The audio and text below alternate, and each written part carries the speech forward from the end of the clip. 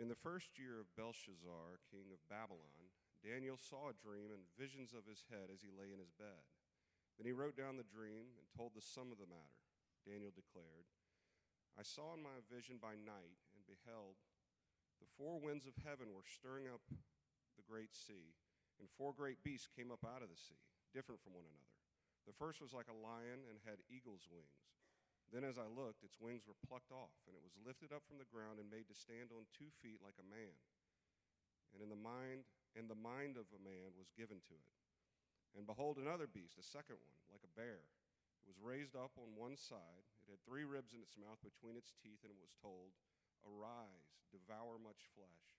After this I looked, and behold, another, like a leopard with 4 wings of a bird on its back, and the beast had 4 heads, and dominion was given to it. After this I saw the night visions, and behold, a 4th beast, terrifying, dreadful, and exceedingly strong. It had great iron teeth. It devoured and broke in pieces and stamped what was left with its feet. It was different from all the beasts that were before it, and it had 10 horns.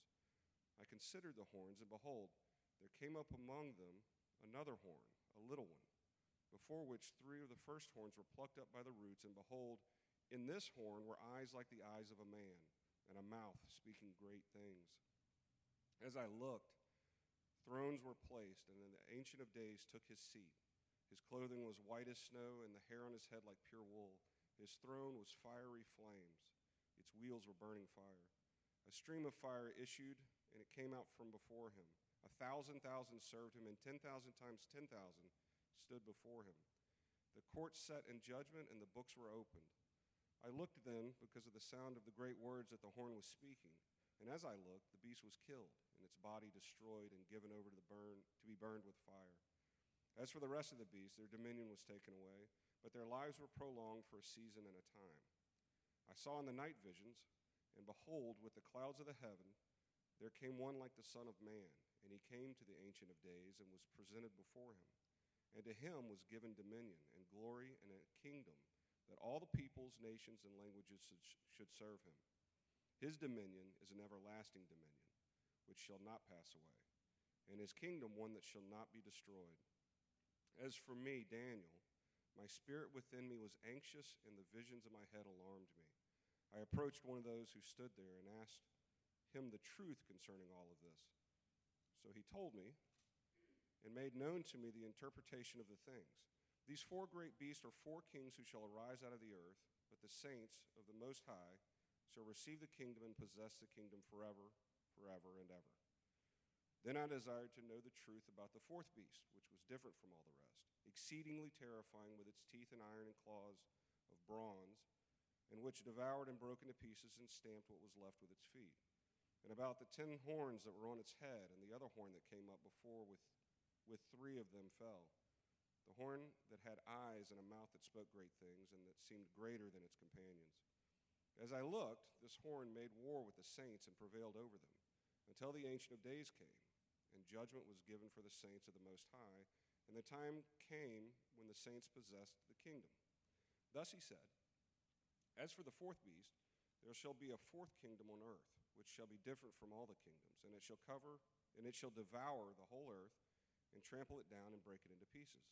As for the 10 horns, out of this kingdom 10 kings shall arise, and another shall arise after them. He shall be different from the former ones, and shall put down 3 kings.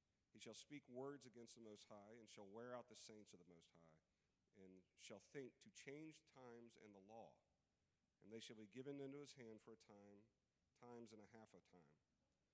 But the court shall sit in judgment, and his dominion shall be taken away, to be consumed and destroyed to the end. And the kingdom and the dominion and the greatness of the kingdoms under the whole heaven shall be given to the people of the saints of the Most High. Their kingdom shall be an everlasting kingdom, and all dominions shall serve and obey them. Here is the end of the matter. As for me, Daniel, my thoughts greatly alarmed me, and my color changed, but I kept the matter in my heart.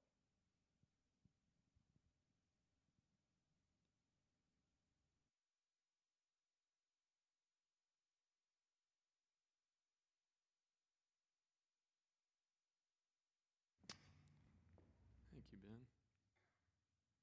Happy Valentine's Day to all you. Men, there's still time. There's still time. Well, I want to begin by just praying for us as our congregation and just starting our time off in the Word with a prayer for us. Let's pray. God, we love you, and I thank you for the people that you have brought here to Crosspoint Baptist Church. Lord, it is not by mistake. You have not messed up on our addresses. You have not messed up on our locations. And so you have, God, sovereignly and in your goodness and kindness, have brought us together as a congregation. And Lord, right now, I don't know what we're all feeling, but there's many different things that could be going on in our lives right now. And I just pray, God, that you would give us comfort and peace as we come to your word this morning. This morning, as we look at Daniel 7, that our hearts would be reassured of your goodness, O God, to your people, that we can have hope in this world that is dark, that in the midst of all the chaos and the pain and the suffering and turmoil, God, you can still be trusted. And Lord, I want to lift up just people who are going through tragedies in our congregation, who are going through suffering, who are going through pain, who are going through deaths, who are going through sickness, as we just read the text. But this morning, the main point is what we're going to learn is this, is that God will be victorious in his judgment of evil and in his deliverance of his people. God will be victorious in his judgment of evil and in the deliverance of his people. This past week, I was kind of interested. I was doing a little research, as you know, on the Google. If anybody has ever heard of this, is of what has been the most replayed song. And so a couple of articles have come out, and I looked at this one, and you could probably debunk it if you want to, but it seems like a plausible assumption to make or a conclusion to come to, is that the article I was reading was based on songs that were released from 1958 to 2018. So it's a lot of songs, right? 1958 to 2018. And their conclusion after doing an investigation and their estimation is that the most played song of all time is The Twist by Chubby Checker. Anybody know The Twist? I do not know The Twist. Certainly, it has something to do but Chubby Checker has the most replayed song from 1958 to 2018. I certainly, if you don't know the song, you've certainly heard it. I can remember hearing The Twist for the first time in the local skating rink in Pineville, Louisiana. And so I think we've all heard The Twist. So it's been replayed over and over for that 1958, that's 60 years almost. So it is the most replayed song over and over these past 60 years. So it's become a staple in music history, right? It's become a hallmark. Everybody knows, I keep saying it, everybody knows The Twist.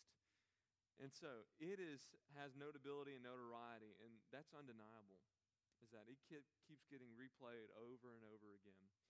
And interestingly, we could call Daniel 7 the twist of the Old Testament, or of the entire Bible. Is that Daniel 7 is an iconic and notable chapter, not just in the book of Daniel, but actually in the whole Bible. And just to give you some kind of statistics, is that Daniel 7 is actually referenced, echoed, alluded to at least over 60 times in the New Testament itself. And so it becomes a hallmark chapter of the Bible, one of those mountain peak chapters that continue to get widely used by New Testament authors and even Old Testament authors throughout the Bible, because it is that important, it is that notable, it is that essential to what we understand about Jesus Christ himself. And so this chapter is going to be big, particularly in our understanding of Daniel and our understanding of the Bible.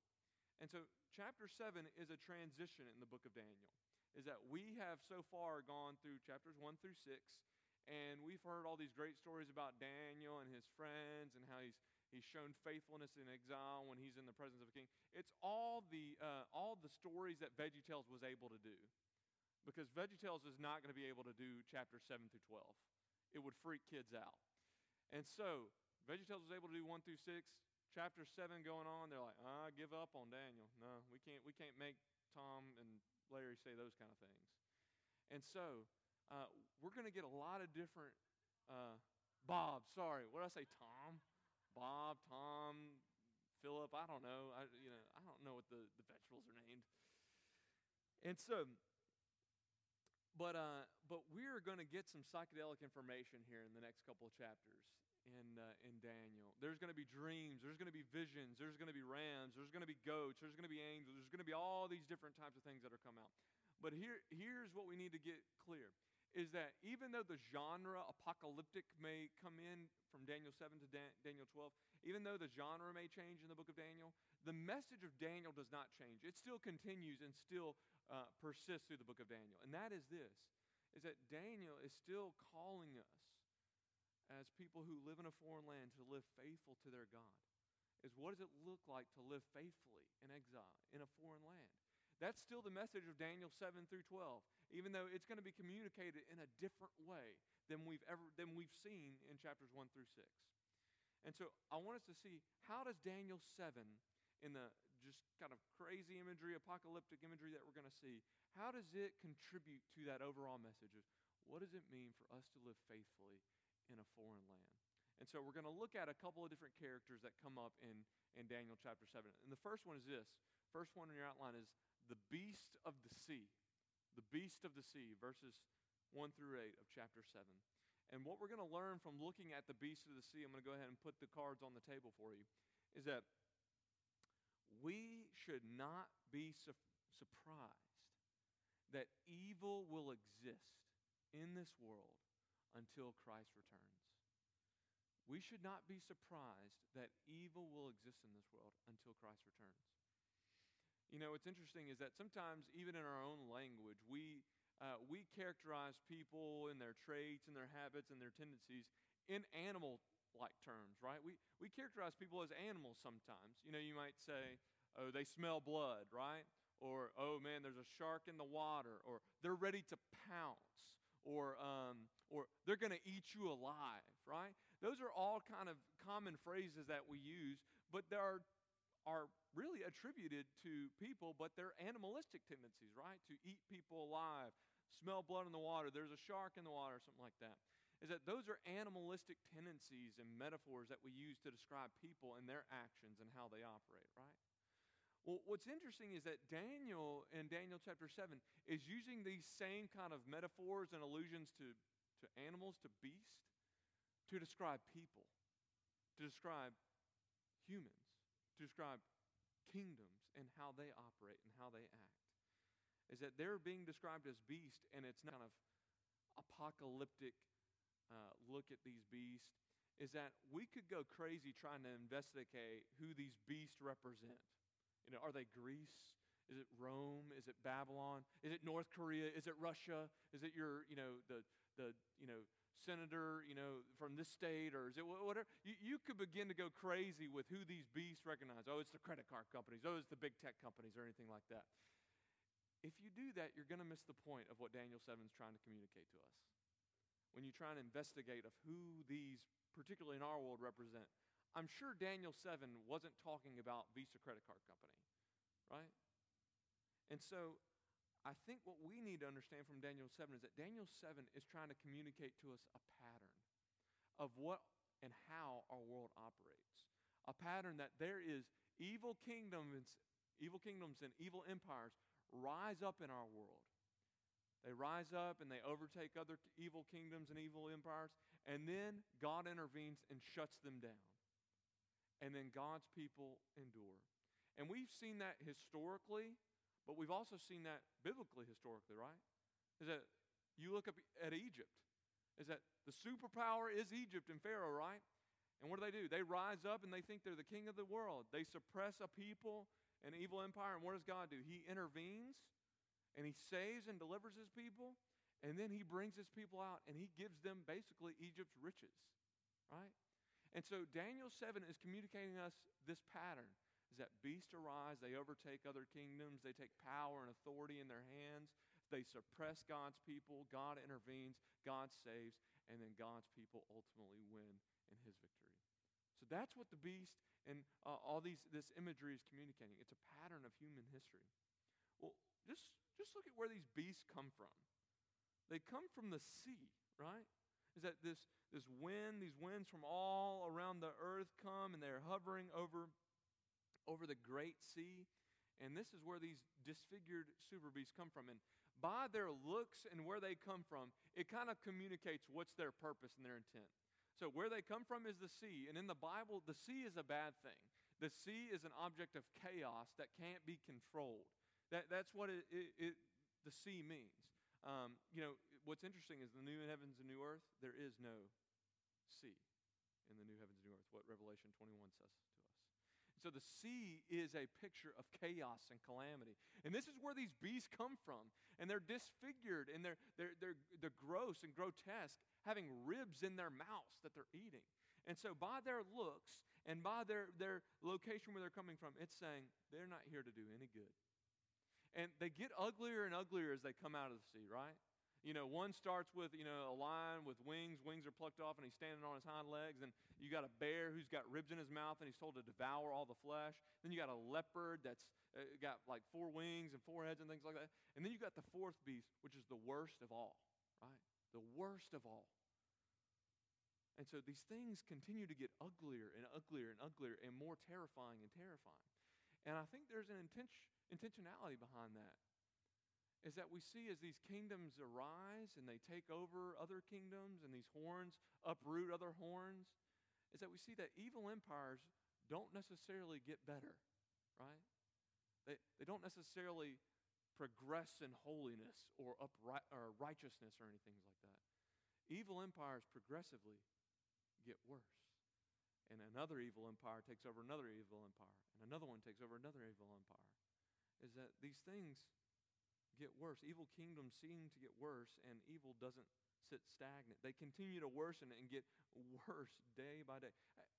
Have you ever had that day where you would consider your worst day of your life? Anybody remember that? Just the worst day. And you almost remember saying to yourself, how could this day get any worse? And then it starts raining on you, right? Right? And then you lock your keys in your car. And then something else happens, right? It's like, you feel like you've met your maximum, right? It can't get any worse. The worst has happened here. I've hit the roof on worseness, right? It's not a word, but I just made it up. Worseness. I've hit the ceiling on it.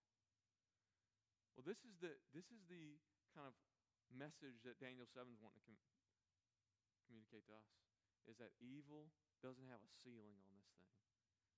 One evil empire overtakes another evil empire, and it keeps going on. It keeps progressing. But why are we told about their looks, their disfigurement, and their weird kind of, Daniel could have just said, there's just a bunch of beasts, and they looked weird. But he tells us about their features about themselves. What are they? Well, they seem to be these disfigured beasts who, they don't look like regular animals, right?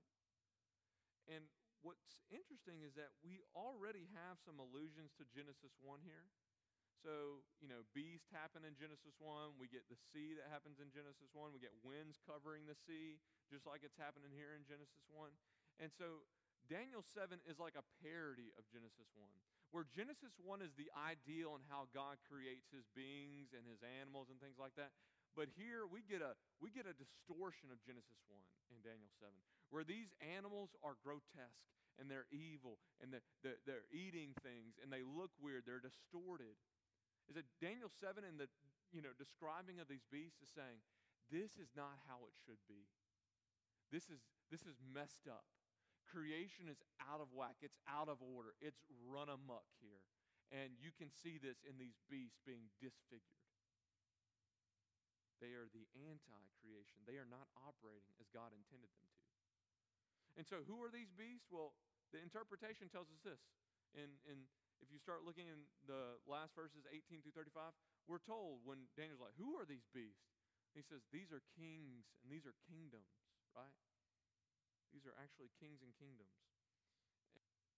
He's come and he's defied God by speaking against him. If you look in verse 25, you see that he shall speak words against the Most High, and he shall wear out the saints of the Most High.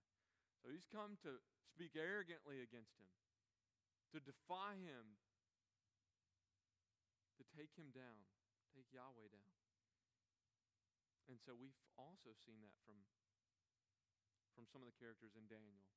We saw Nebuchadnezzar and Belshazzar raise themselves up. And you know what happened to them? One was humiliated and made like a what? Anybody remember? He was made like a beast of the field, eating grass. And then the other raised himself up, and guess what happened to him? He was annihilated. Belshazzar. So these kings, they raise up because they're like beasts. They have not come to be neutral. They've come to ravage the world and destroy God's people. And I just to pause for a second, I think it's really, really interesting that people are presented like beasts. Because I think in our worst case scenario, when we give over into our sin, is that people can reduce themselves to metaphorical animals. That sounds really big and really fancy, but basically what I'm saying is this: sometimes in our operation, how we interact with people, how we react to people, we are becoming less human and more like animals. Let me give you an example of this. Paul warns us against this in Galatians 5 by using animal terms, by using animal language, by saying this. Galatians 5:14 through 15. For the whole law is fulfilled in one word. You shall love your neighbor as yourself. And here's the warning that he gives to us. But if you bite and devour one another, watch out that you are not consumed by one another. Is this not animal language? Bite, devour, consume. Basically saying is that when you operate in your sin, you become more like an animal and less like the human that God made you to be in his image. And you operate in your sin. And that's what these beasts are doing. They care about power. They care about authority. They don't care about people. And they suppress people and they harm people. And this is what Daniel sees. These beasts coming up out of the sea to do damage and harm to God's people and God's world and to defy God, ultimately. These kings. They want to be king of the world. They don't want to submit to the king of the world. That's who they are. And so, piece of application for us. Why does Daniel feel like he needs to write this down for us? Why does Daniel feel concerned that he needs to write down this vision and tell us about these beasts coming out of the sea?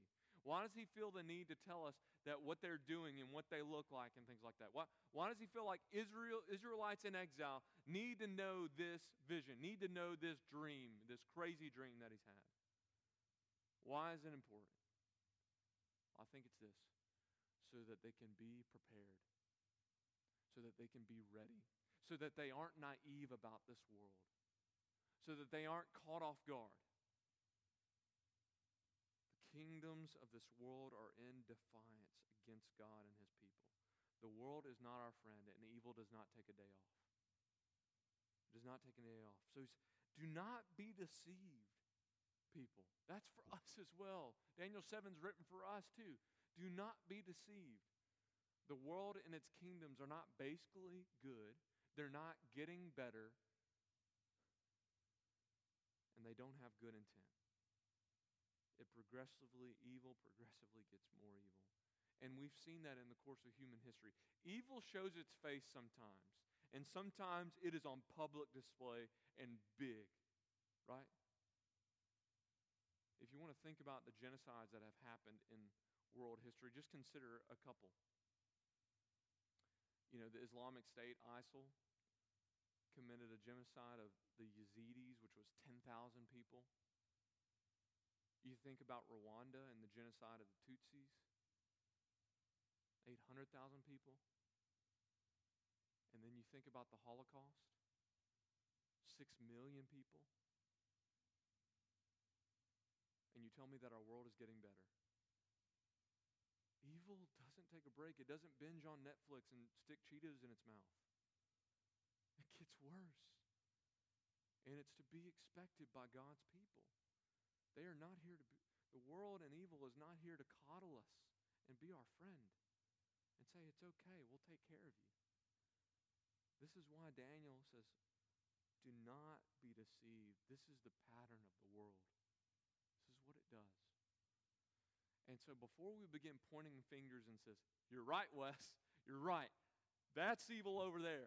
That's evil over there. That group of people is evil. That institution's evil. That state is evil. That country is evil.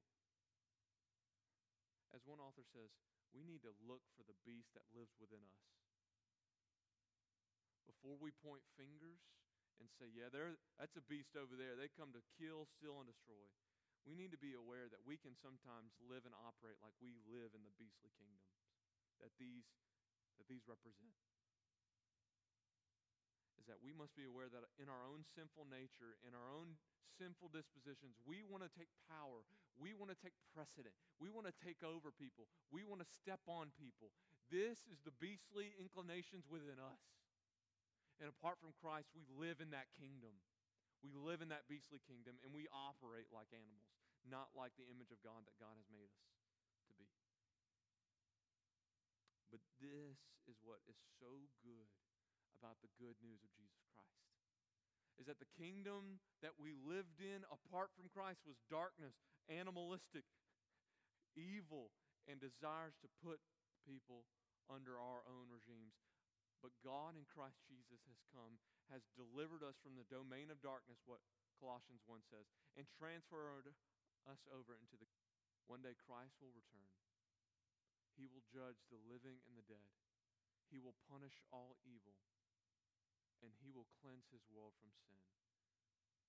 That is our hope. And that is our optimism in this world, ransacked by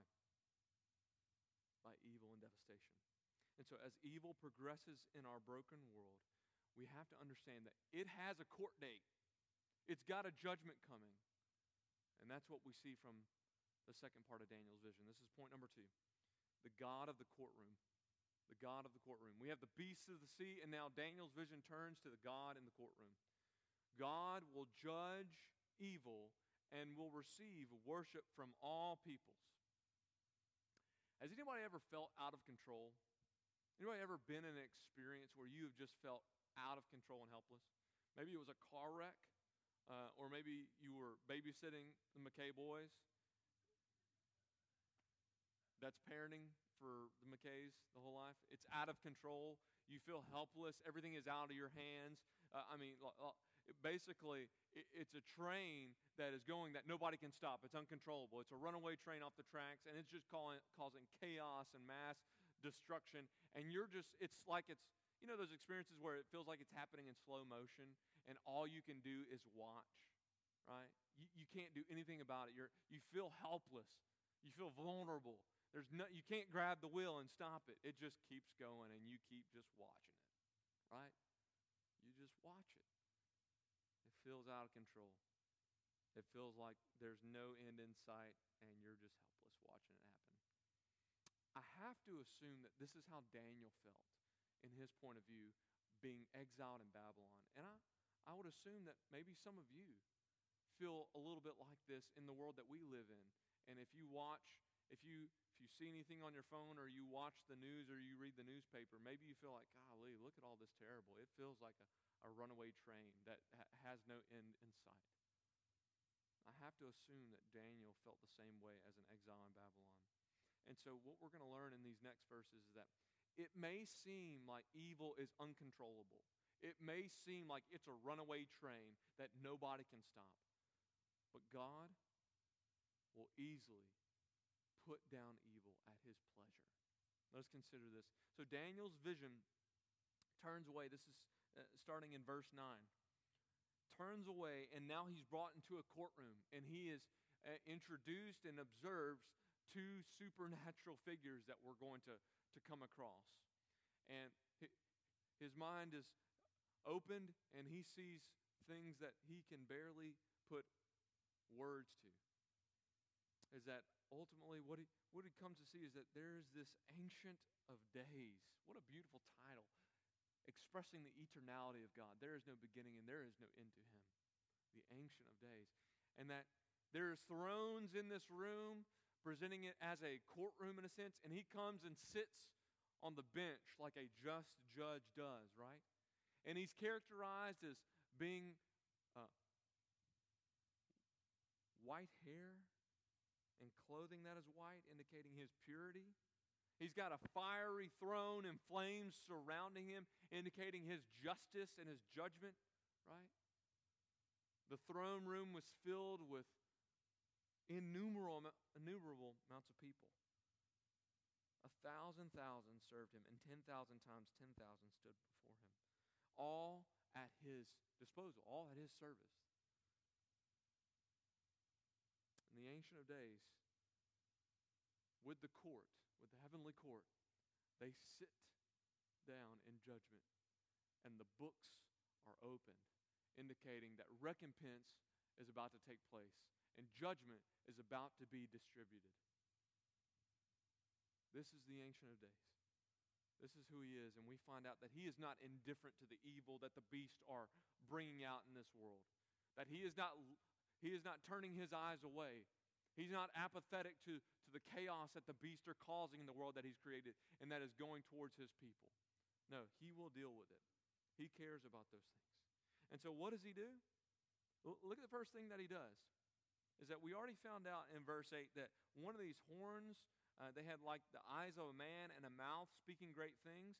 And some of your translations may say great things, maybe say arrogantly or boastfully. What we're finding out is this horn was prideful and arrogant and was speaking in defiance to the Most High, as we saw in verse 25. And so I just think it's really interesting here.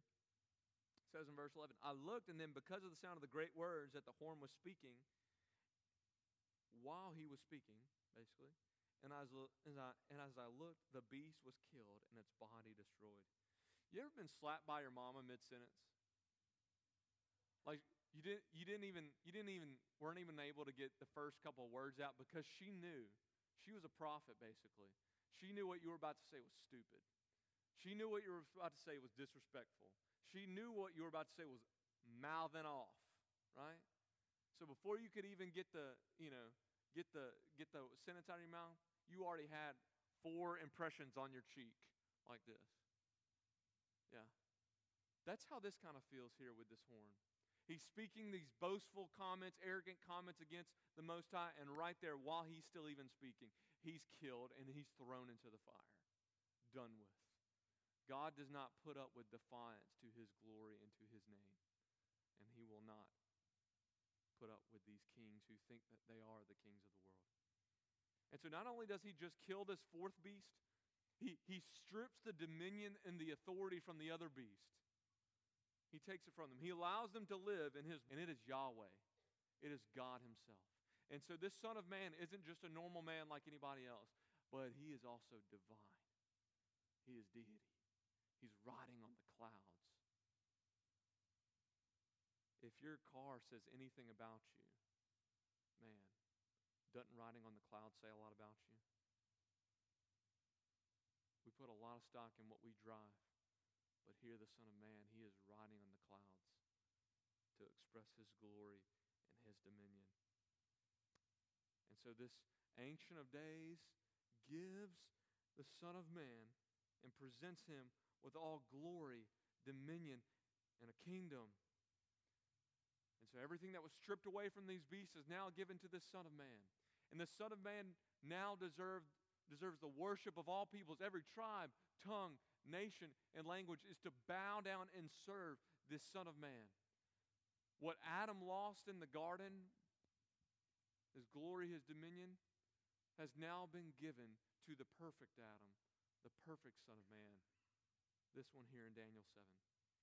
And so all people are called to leave their allegiance to the beastly kingdoms and come and serve this king and this kingdom of the Son of Man. Because guess what? This kingdom does not end. It lasts forever and ever and ever. It will not be stripped or taken away from him. It will not be stolen. He will not be uprooted. He will not be overtaken. He will not be usurped like the other kings and the beastly kings of this world. The Son of Man's kingdom will stay forever. And so, again, I asked the same question that we asked in the last point. Why do we need to know this? Why do we get this written report from Daniel of what he has observed of the beauty and the glory of the Ancient of Days and of the Son of Man? Why is that important for us to see? I think one of the importance of this sea is this, and how the Ancient of Days deals with the evil fourth beast, is that God does not look at evil with indifference. God does not get desensitized to evil. He does not become apathetic to evil. He does not become careless about evil. Therefore, neither should we. Neither should we. Is that I know it's everywhere. I know it's in the papers. I know it's all over news channels. That's how news channels make money. They make the world sound really terrible. And partly they're right. But it should not desensitize us to evil. That's just what happens. God does not look at evil with indifference. Or, oh, it just happens. He judges it. And so, even though evil may seem uncontrollable, like a runaway train that just can't be caught, that won't have an end, it will come to an end, as we see in how the Ancient of Days deals with that fourth beast. Evil kingdoms may advance for the time being, but they will not ultimately win. Their day is coming. They've had their heyday, and their actions will not go unnoticed. One author said it like this: God serves as a judge now. Empires and their kings do not rule independently of God, but exist under his meticulous sovereignty. Believers, therefore, should be full of hope that the last word of the ages belongs to the Most High. The last word of the ages belongs to the Most High and not to any evil kingdom of this world. And this Son of Man, anybody know who he is? Good. That the Sunday school answer actually works this time. Jesus. Is that the most common phrase that Jesus uses of himself is not the Christ, is not the Son of God, is not God in flesh, any of these? Not Emmanuel. It's the Son of Man. It's the Son of Man. That's what he commonly calls himself. Because he sees himself and is the fulfillment of Daniel 7. He is the Son of Man that has been given all dominion, glory, and honor, and kingdom that will never end. He is the one who will ultimately bring the devastating blow to evil kingdoms of this world. And he's done it miraculously and surprisingly through what? His own death. Is that in that moment at the cross, when it seemed like evil kingdoms had won, in the moment at the cross when it seemed like evil had won, that's what the disciples had to have understood at that point. Jesus died. I thought he was the Son of Man. I thought he was the Son of God. I thought he was the Christ. It looks like evil had won. But Jesus defeats evil by his own death and resurrection. So in the moment when evil seems like it's won and it's had its heyday and it's going to last forevermore, Jesus puts it down in a miraculous way. Not through conquering territory, not through swords, not through shields, not through armies, not through any way that we think and how we conquer things, but through his own life, death, and resurrection. And now he has a kingdom that is and knows no end. Jesus is the Son of Man. And what's beautiful about this truth is that what we're going to learn in the next couple of verses is that the victory that the Son of Man accomplishes in his life, death, and resurrection, and the glory of the kingdom that he receives, he now shares and invites with his people and his saints. And that's point number 3. So we've seen the beast of the sea, we've seen the God in the courtroom, and now we'll see the saints of the kingdom. Saints of the kingdom. Is that God will ultimately deliver his people and give them the kingdom. So that you can see how close you are to ending. That's what personal trainers is part of their job. That despite the hard work that you're put in, despite the sweat that you're going through, despite the pain that you're feeling all over your body when you're working out, is they're trying to encourage you to see the end in sight, to see the finish line, that you don't have much farther to go. And for the exiles in Babylon, and for us, all generations of Christians, is that Daniel 7 is intended to be this personal trainer for us as we read this text. Is that it is intended to encourage us that despite the pain, the turmoil, and the suffering and persecution that we go through and may go through in this life, is that there is a finish line, there is an end in sight, and this will not continue forever. It will not. You will experience suffering from the hands of evil human kingdoms, but God will ultimately come and judge them and bring his kingdom to his people. And so this is where the chapter ends. So starting in verse 15, going all the way through verse 27, is that Daniel receives insight into his vision and what he has seen. And one of the things that continually get repeated throughout this interpretation of this vision is that he continues to bring up this angelic supernatural being who's describing and interpreting his vision, is that this fourth beast is going to cause great havoc on this world. He's going to trample things. He's going to crush things. He's going to devour things. And not only that, he is going to wreak havoc on the people of God. Verse 25, as we already read, not only does he defy God with his words, but he wears out the people of God. He wears them out. He makes their lives hard and burdensome by changing times and laws. And they'll be given into his hand for a time. So this fourth beast, this king, will have some authority for a time. These evil kingdoms. And they will make it terrible for God's people. Beat them into a pulp. This will be the experience of the saints of the kingdom. But the hope of this is that it will not last forever. It will not last forever. Is that the encouragement is that this has been the pattern of human history. Is that Christians go through different times of peace, maybe, of safety. And then there are other times where it is very difficult to be a Christian, and maybe even in different locations. And so Daniel 7 is reminding us that this has happened before. Isn't that encouraging? That's the question that we always ask when we're about to start a new situation or something like that. Has this ever happened before? We find some reassurance and peace knowing, oh, this has happened and this is how it's turned out. Well, this is how it's happened before, is that God's people have gone through pain and suffering and trial and persecution in this human history. Early church, even back to God's people in Egypt. And what has been the outcome in those scenarios? God has won, and God's people have endured. That is the pattern of human history. It's that God has intervened, and his people have preserved. And so that's why he says, okay, in the midst of all this trial and persecution, he says 3 times in verse 18, but the saints of the Most High shall receive the kingdom and possess the kingdom forever and ever. Verse 22, until the Ancient of Days came and judgment was given for the saints of the Most High, and the time came when the saints possessed the kingdom. And verse 27, and the kingdom and the dominion and the greatness of the kingdoms under the whole heaven shall be given to the people of the saints of the Most High. His kingdom shall be an everlasting kingdom, and all dominion shall serve and obey him. So he says this 3 times over and over. So in the midst of the persecution, in the midst of the trial, in the midst of tribulation, guess what? The saints of God will endure. The saints of God will endure. They will make it to the end. God will keep them. That the victory that the Son of Man has won, we will take part and enjoy it as its benefits. And this is a sobering truth for us, Crosspoint. The perseverance of the saints. The perseverance of the saints. What a sobering truth. Those days when all seems lost.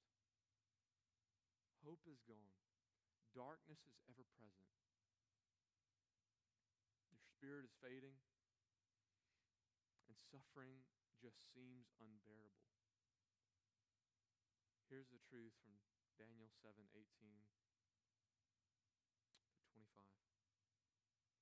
God will keep you. This is the message to Daniel and his friends and the Israelites in exile in Babylon. Evil kingdoms will rise, but God will keep you. They will bring lots of chaos and destruction, but God will keep you. God will what? Keep you. Is that those days when you think that you can't hold yourself together? Those days that you think you can't get out of bed? Those days that you feel like you just don't have enough strength, that you are going to throw the towel in, that this will be the day. God will keep you. God will keep you. That is the truth of the perseverance of the saints, is that God will keep us until the end. He will sustain you. He will strengthen you. He will care for you. He will love you. He will guard you. And the pain, it's going to be there. It's going to happen. It's reality. But there is an end to it. There is an end to it. There is an end to corruption. And all what we need to do is that God is not calling us to fight, pick up swords and spears and fight against the evil kingdoms. That's not what God tells Daniel to do here. Fight back. No. What he tells him is this, that the Ancient of Days, through the Son of Man, has done everything that needs to happen to sustain you through persecution and suffering. So that God in Christ Jesus has already done everything that you need in order to sustain you and keep you through tribulation and evil. And so, this is what John says. For this is the love of God, that we keep his commandments. And his commandments are not burdensome, for everyone who has been born of God overcomes the world. And this is the victory that has overcome the world, our faith. Who is it that overcomes the world except the one who believes that Jesus is the Son of God? I want to call the band back up as they lead us in our last song, but I want to offer you this. As we think about pain and suffering and the beastly kingdoms of this world that promote evil and corruption and are sinister and seek to destroy the people of God and seek to defy God's glory and God's name, is that crosspoint for us is this, is that if you are in Jesus Christ, you have everything that you need to sustain suffering, persecution, trial, and tribulation. Is that you have everything you need, is that now you live in a kingdom of love and kindness and joy and peace and grace and forgiveness. And you have a Savior who has experienced the pain and suffering, and he has defeated the kingdom of Satan by his death, burial, and resurrection. That is the hope that we have in Jesus Christ. That is the hope that we have, is that in Christ Jesus, he has defeated every evil superpower, and that one day they will be put underneath his foot forever. But this morning, you may be sitting in a different kingdom, in a kingdom of darkness, under the ruler of the principalities, what Ephesians 2 says, living in darkness, lost. And this morning, I want to call you. That kingdom will only destroy you and will only lead you to a very, very scary place, and that is the throne room of God, where the books will be opened, and you will have to give an account for what you have done and for the kingdom and the king that you have served. And that king and kingdom will fail you, because that is the kingdom of darkness. But this morning, Jesus offers you his kingdom that you do not have to buy, that you do not have to invest in. You don't have to buy stocks in. He's offering you his kingdom that he has purchased through his own blood. And he says, in this kingdom, it is better.